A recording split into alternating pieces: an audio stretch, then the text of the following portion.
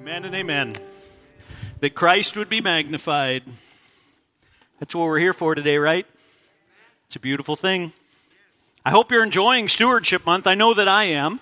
I particularly enjoyed and was convicted last week through preparing and delivering the message on the stewardship of personal discipline. But you can't imagine how excited when I saw that we were deviating a little bit here, when I saw that we were talking about stewarding, Patrick stewarding in the next generation. You see, my family, we're all a bunch of next-gen nerds. I mean, think about it. Look at this picture right here. I mean, does that tell you something? But then I started reading the passages we're actually going to talk about, and I realized it's not Patrick Stewart. It's stewardship. Stewardship of the next generation. But seriously, I am still excited about this passage today because in all reality, it flips on its ear the thoughts of this world. There's so many concepts out there that really the world just gets one way, and when we look at God's word, it just takes it and turns it upside down. Think about leadership. In the world, leadership should tell the top dog he's up in that top office, he's upstairs, he should be exalted, he's got a view of everything. But God's word would tell us in leadership, we need to humble ourselves and we need to serve others. Or how about saviors? Just look at movies in this world, and what's a savior complex look like? It looks like a savior, sometimes a superhero, sometimes someone just doing what they think is necessary to vanquish their foes. But God's word would tell us our Savior allowed himself willingly to be mocked, beaten, scorned, and killed on a cross. The viewpoints and ideas that we might have all on our own, well, the Bible has a very different picture. One that generally looks upside down from the world. That even extends into what we're talking about today with the next generation. Because if you think about it, how does this world tend to think about the next generation? Well, the current generation of young people, they've been referred to as entitled, lazy, oversensitive, materialistic. But let's not jump too fast on the young people of today. Let's look back a couple of decades. How were the baby boomers looked at by the generation before them? Well, they talked about them as being dirty, unlawful, immoral, and lazy as well. All still sounds pretty much the same to me. You know, in my vast studies on this, I really did want to see that this attitude, where does it come from? Well, listen to this quote from Aristotle. This really isn't an issue of the 20th and 21st century. Here's what Aristotle said. Young people are high-minded because they've not yet been humbled by life, nor have they experienced the force of circumstances. Well, the reality is, if we believe these attitudes about the next generation to be true, well, then I would ask us, why would we have hope? Why would we have hope? Because looking at that would tell us that generation by generation, the world should just be continually degrading, and I'm surprised we haven't destroyed ourselves or simply starved because we're such a lazy generation. But folks, we're not here to simply lament the things and the views that we might have of everything that's good in this world, because we truly do have hope. And the Bible gives us hope. It gives us the truth that we can not even recognize. And that's why we're centering this month on this theme of the stewardship of hope. Because we don't look at the days ahead as doom and gloom and a foregone conclusion. Trials, yes. Challenges, certainly. But hopeless, never.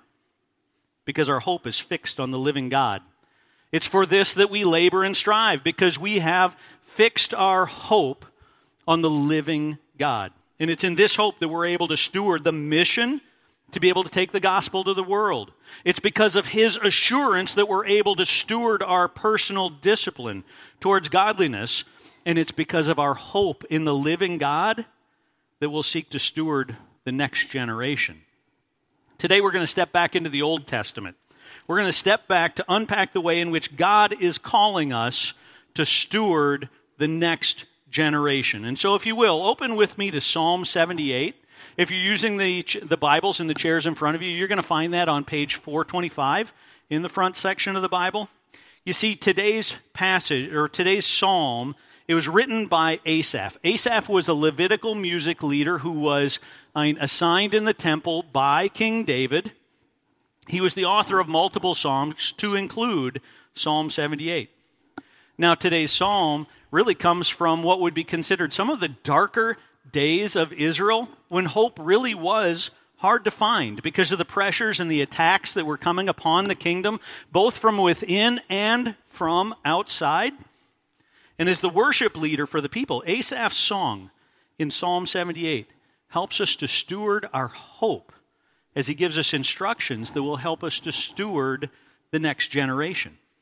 It helps us to remember the days of old from one generation to another. And he's imploring his generation to keep the law, to not forget God's works, and to not rebel, as their ancestors had done in the wilderness, where they were slain by the Lord in his anger, or given over to the Philistines in the promised land because they had forgotten in the time of the judges. And so Asaph was leading his people in worship to find their hope in the stewardship of the next generation. And so if you will, join me as we read from God's word, from Psalm 78, starting right from verse 1. Listen, O my people, to my instruction. Incline your ears to the words of my mouth. I will open my mouth in a parable. I will utter dark sayings of old, which have been heard and known, and our fathers have told us. We will not conceal them from their children, but tell to the generation to come the praises of the Lord and his strength and his wondrous works that he has done.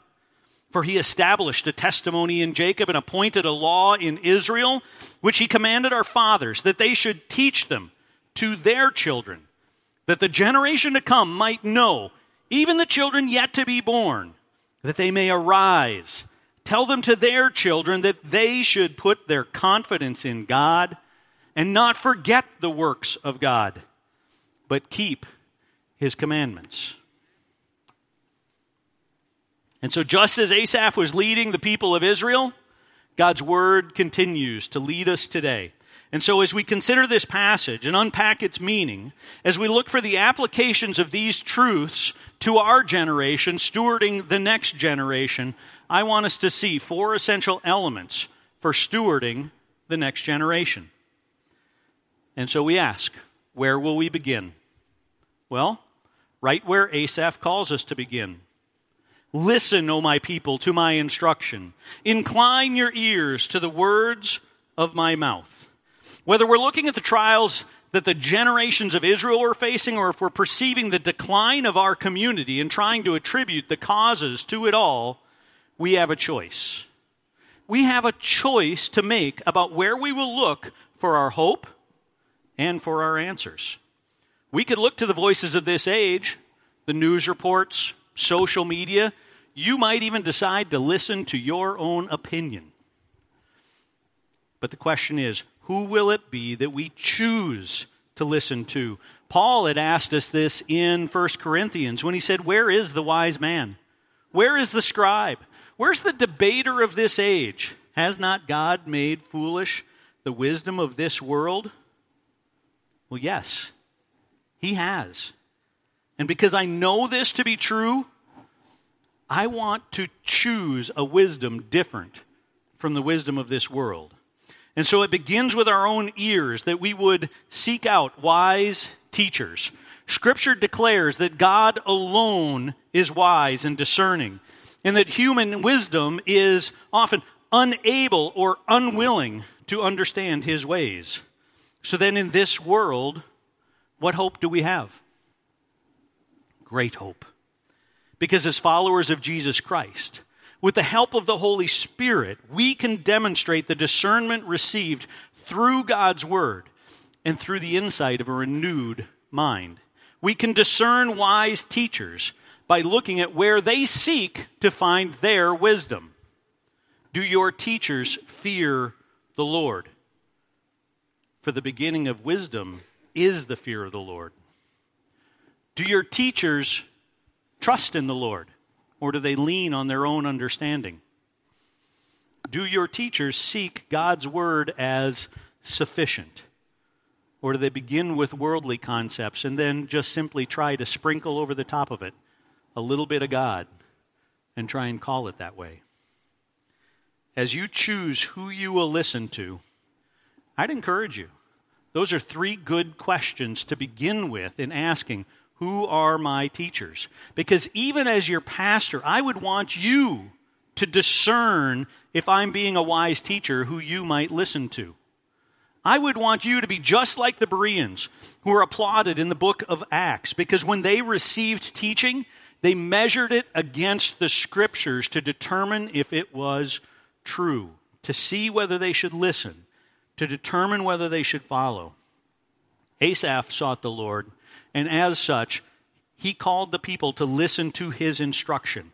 And we can listen too, for we know that Asaph's psalm is the very word of God calling us to incline our ear to him, to listen to his instruction, so that we would listen to biblical wisdom. You see, the Lexham Biblical Dictionary describes wisdom in the Bible as the practical skills associated with living a successful life. Now, that certainly sounds appealing to me, and I would hope that it does to you as well.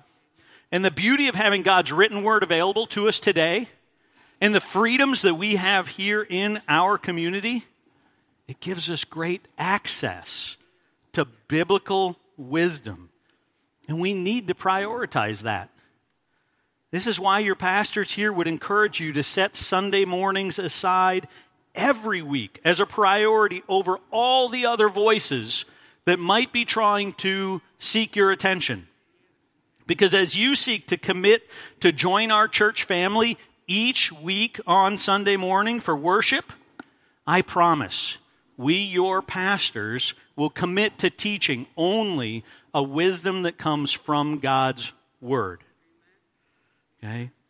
And then we would ask, please test us on it. Please check the Scriptures. And where there is something, push back. But then it's more than just Sunday mornings, too. What about during the week? How are you seeking to stay grounded in biblical wisdom? Are you a part of a regular Bible study seeking to unpack and teach biblical wisdom? How about when the trials show up during the week? Will you seek biblical counseling? Will you choose God's wisdom over the world or your own? As the body of Christ, as fellow brothers and sisters in Christ and as individuals, it begins with our ears and the choices we make for our teachers. And specifically, what is the source of wisdom that we choose to listen to? And so as we seek to steward the next generation, we then can't stop with ourselves, can we? Because even if we choose rightly for today, there's great danger in not considering what we will teach and steward to the next generation. Consider how that happened and what it means we need to do. Look at the book of Judges, how it started in such a foreboding way. As Joshua died at the age of 110, as the entire generation of Israel who had come through the wilderness began to die, it said all that generation also were gathered to their fathers. And there rose another generation after them. And this is a sad statement. There arose another generation after them who did not know the Lord, nor yet the work which he had done for Israel. Would we want that? It's not enough that we would simply incline our ears and that we would acknowledge the work of the Lord. Biblical wisdom is not a treasure that we're intended to gather and keep for ourselves. It requires that we share it. It requires that we speak. Because what we have learned, God is calling us to pass it along as part of stewarding the next generation. Asaph says, I will open my mouth in a parable. I will utter dark sayings of old, which we have heard and known and our fathers have told us. But what about going forward? We will not conceal them from their children, but tell them to the generations to come, to the praises of the Lord and his strength and his wondrous works that he has done. Asaph was crying out to the people and imploring them, listen up. This is important, and it needs to be shared. And when he says that he would open his mouth in a parable and utter dark sayings of old, what he's meaning is that we're going to teach the wisdom teachings of God's word, things like the law and the Proverbs, that we would know God's instruction. Asaph's purpose in teaching here through the Psalms was to point and instruct God's people in a way of life, and that they would fear the Lord. This meaning remains just as important to us today as it was to the original hearers in Israel. In the same way, the truth and teaching that we find that may be good for our souls, well, that same truth is good to pass along to the next generation. And that's why it requires us to speak. But not to speak in the way of grumpy old men who see the flaws and the failures of those that we see as too young to be wise, and also not to speak with a complaining heart that's unable to grasp the hope for tomorrow, but to speak as one who's cultivating a heart for the next generation. Think about that attitude of the grumpy old man, maybe a bitter old woman. Now, I don't see any of those around here, I know, but we still have to look at our own hearts to see if we have these tendencies as their sinful responses, because they believe a lie.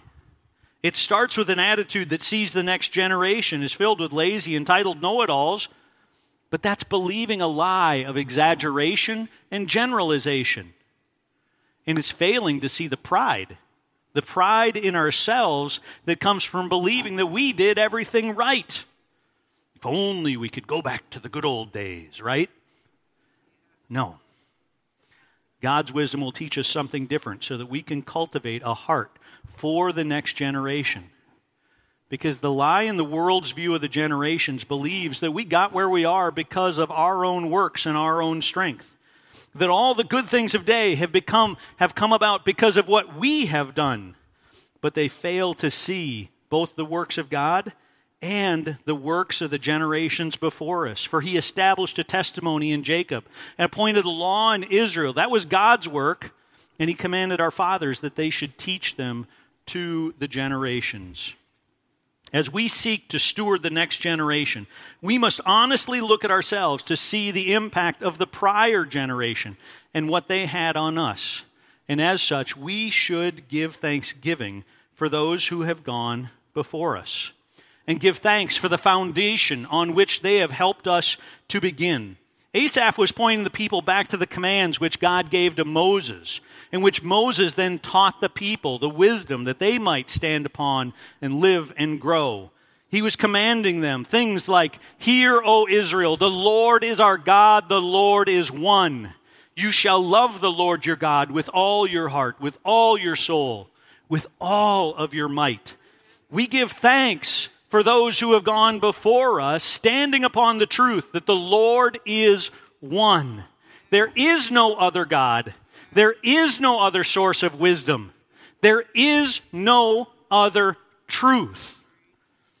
And when we look at those who have gone before us, sometimes we can see families like the Smith family, but we watch how they understood the generations. Paul and Jonathan and Eric, well, they each give thanks for the foundation and the teaching that was passed down from Doc Smith and even from his father and grandfather, so that they might learn to love the Lord. But now maybe just maybe, you're the first generation in your family to come to know Christ as the Lord. Maybe you're the first in your family to walk this path, allowing the Lord to direct your steps. But even if that's the case, we can give thanks for those who have gone before you, because God used someone in your life to help you hear the truth for the first time.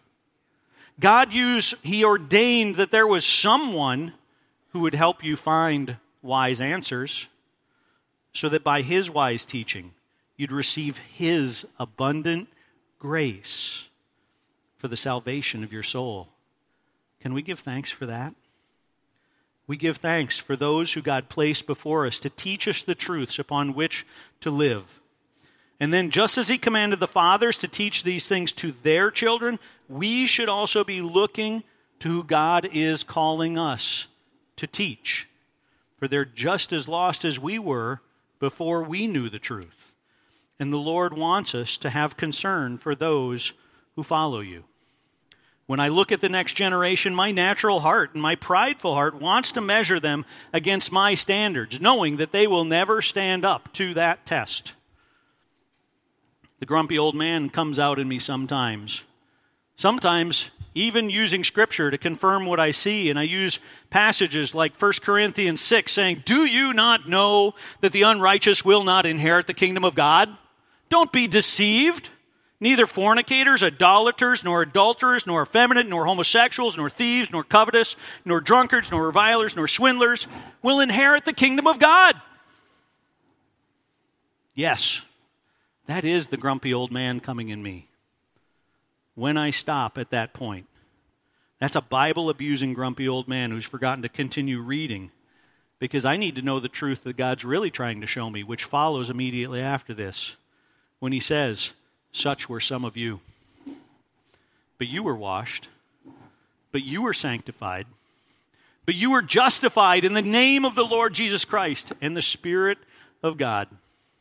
And if by God's grace my heavenly Father can transform me from my sinful state, how can I learn to see the next generation in the same way that God saw me, created in his image, yet still dead in my transgressions, loved deeply by my Creator, loved so deeply that he sent his Son to die on the cross to pay the penalty for my sins? Well, the next generation is just the same as I was, and I'm called to love them, not condemn them. And so then we must ask, what is the most loving thing that we can do? Is it to continue to lump them together as a lost generation, and thus when we do that, we conceal all the truth that God has given to us? Or will we share the testimony of God's redemptive work in our lives? Because to do that, we have to speak the truth in love. The truth that needs to be shared is the beauty of God's redemptive plan and what he has done in the past and what he has promised to do from generation to generation. For he said, "I've established a testimony in Jacob, appointed a law in Israel, which he commanded our fathers that they should teach to their children." You see, for the nation of Israel, God saved them out of the land of Egypt. He protected them in the wilderness, even while they rebelled against him. And then even when the next generation in the promised land forgot the Lord, and they still cried out to him, he delivered them in the time of the judges.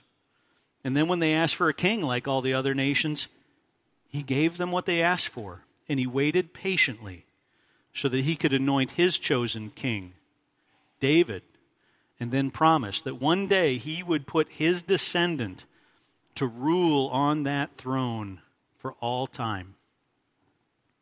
We need to teach the next generation.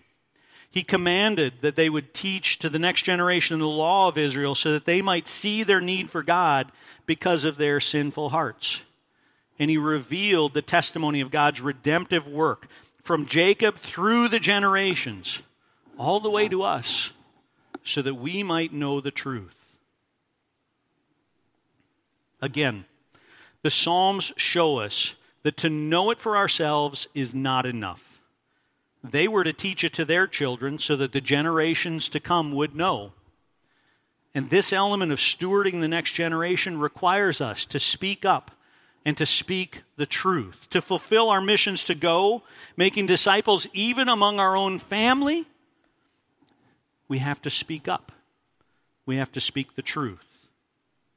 And these commands, they are commands that were never intended to be complete this side of heaven, because we're called to pursue the next generation, that the generation to come might, even the children yet to be born, that they might arise and tell them to their children. Our work is not done when we've discovered the truth for ourselves. Our work is not done even when we've shared it with our children.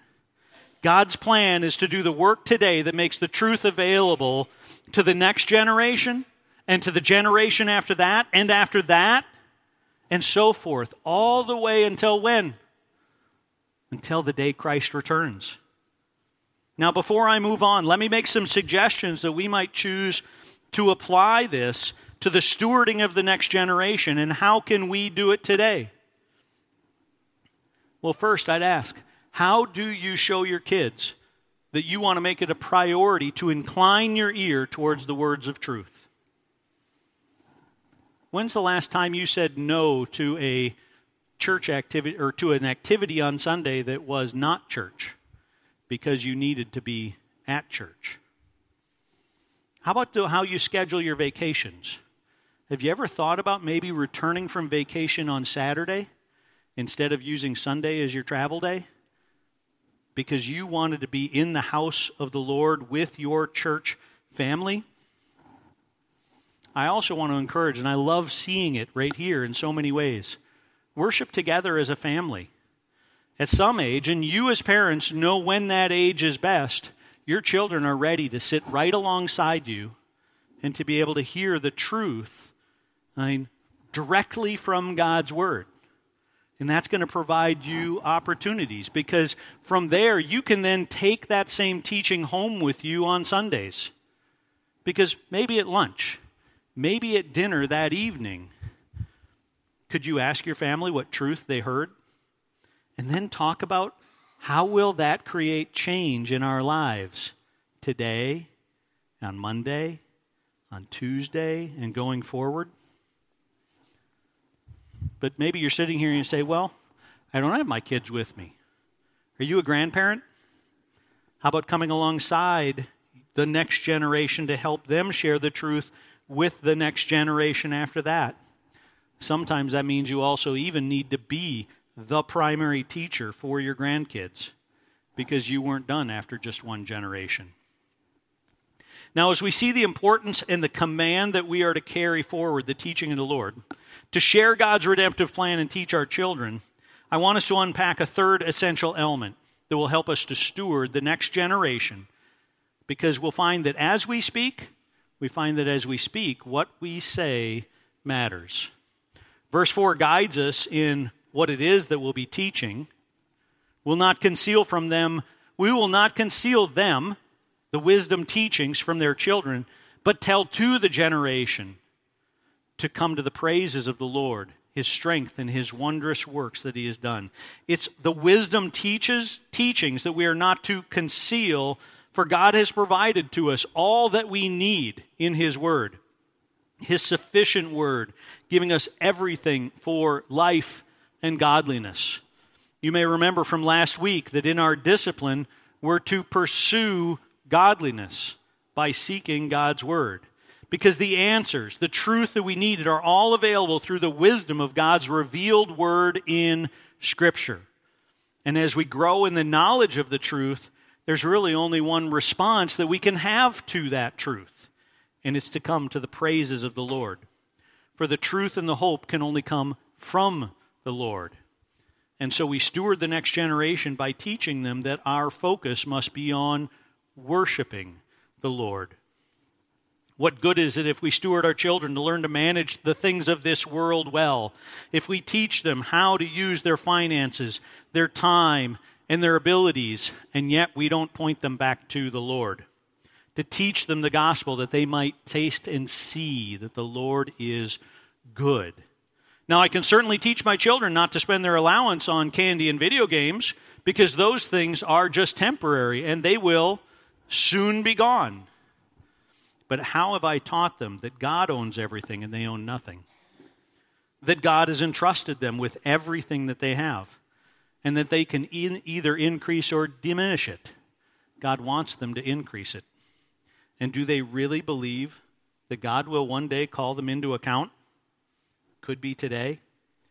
Do they see God's grace poured out in their lives?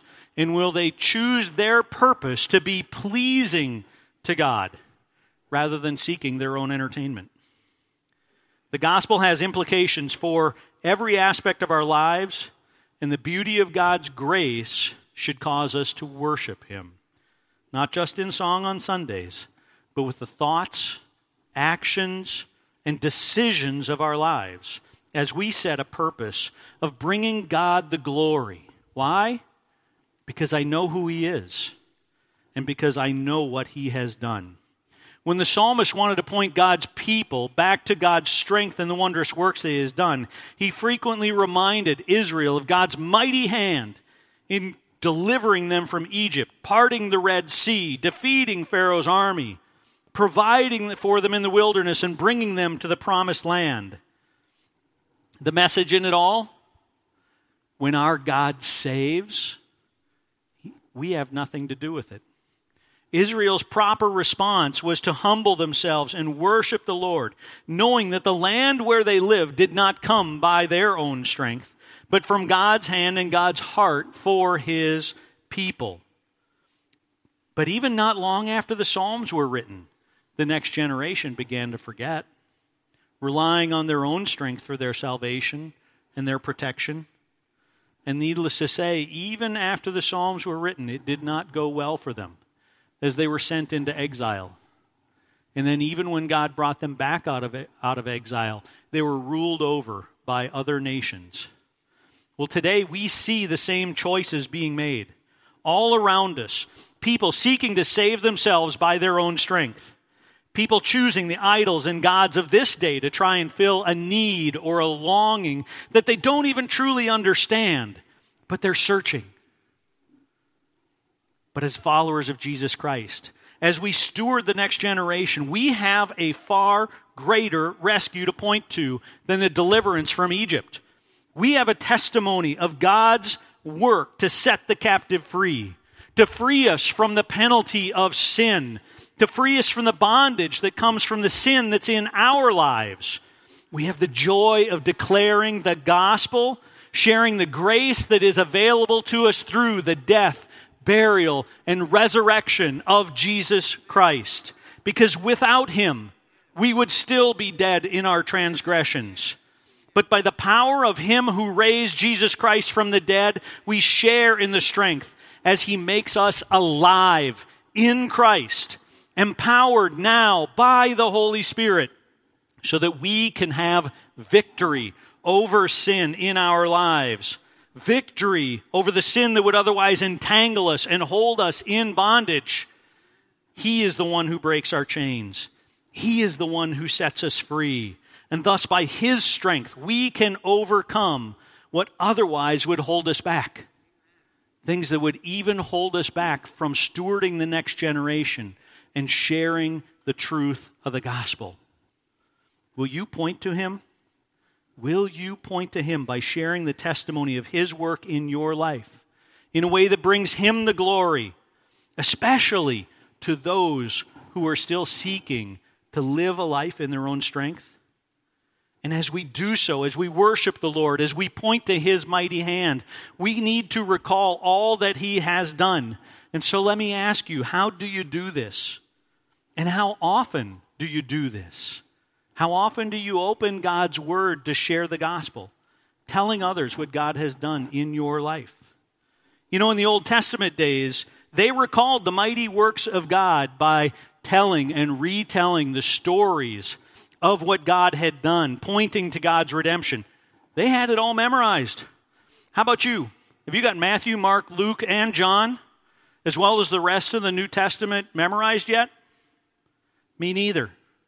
But thankfully, the Lord's given us a way around that, because He allows us to carry God's Word in our pocket every day. Even when I don't have this with me, I've got it with me. We have no excuse. But we need to remember, it began with our ears, seeking wise teachers and biblical wisdom. And as we learn to speak the truth in love to the next generation, understanding that what we say matters, now we need to speak forward. And I understand that speaking this way for some, really for many of us, might not be very comfortable or as comfortable as we like. And so I do have a challenge for us as we look at this and how we will steward the next generation. I want you all to find someone who is right here with us today. Find someone here who God has placed in your life, and then I want you to ask them to help you practice Practice to share the wisdom of God's word and the testimony of God's work in your life. And then, if it didn't feel like that went very smooth the first time, well, how about try again? Work on it until you become more comfortable sharing so that we will no longer conceal the wisdom of the Lord. Practice so that when you do share in the work of the Lord, we're giving him all of the glory. And then I want you to do it with an aim of finishing with an invitation, so that someone who does not know the Lord might take one or more steps towards him. I want to challenge us to help each other in this way. And so the only question is, who's going to be bold enough to go first? Then our final element in stewarding the next generation. And we'll look at more than just our words. We also need to look at how our lives impact the story that we're telling, because what we do matters. Asaph has made the purpose of God's law clear to his people. He could hardly overemphasize the essential purpose of teaching God's character and his word to the next generation. And for us, it's a call to action. We can't sit on the sidelines. For we know that if we do not steward the next generation, teaching them of the Lord, we will leave the door wide open. And we know that if it's not us who teaches them, there will be another. And they will draw them astray. They will cause them to rely on their own strength. And they will not know the Lord. And so if we desire to be the effective teachers, stewarding the next generation, we must commit to seeking the truth and then choosing to live out that truth. God's word would argue that we must both learn and live the gospel in order to effectively teach the gospel.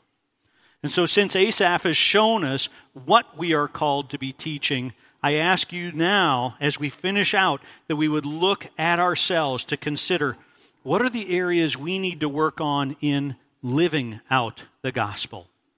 First, is my confidence in the Lord? It's one thing to teach trust in the Lord. Do you give thanks that God gives you opportunities to show that you live that trust? How do you respond when trials come in your life? When things don't go as you've planned it? Is your response characterized by anger, anxiety, avoidance? Where's your confidence? If I'm angry because I didn't get my way, well, my confidence must be in myself or something other than God. Or why am I worried? Am I trusting in something other than the creator of the universe for my provision and my security? If my confidence is in the Lord, then when my trials come in my life, my response will be to turn towards him and not to anything else.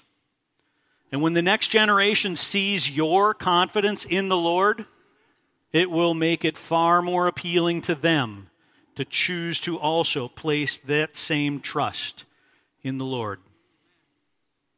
Next, we need to ask, as Asaph did, do I know the works of God? When your family gathers for Thanksgiving or Christmas, is there someone who tells the same stories over and over again, and everybody begins to roll your eyes? We shouldn't, because God's word tells us his basic truths over and over again too. Not because God had to remind himself of those stories, but because he knows that we need the reminding. And so when it comes to stewarding the next generation, someone's got to tell the story. It has to start somewhere.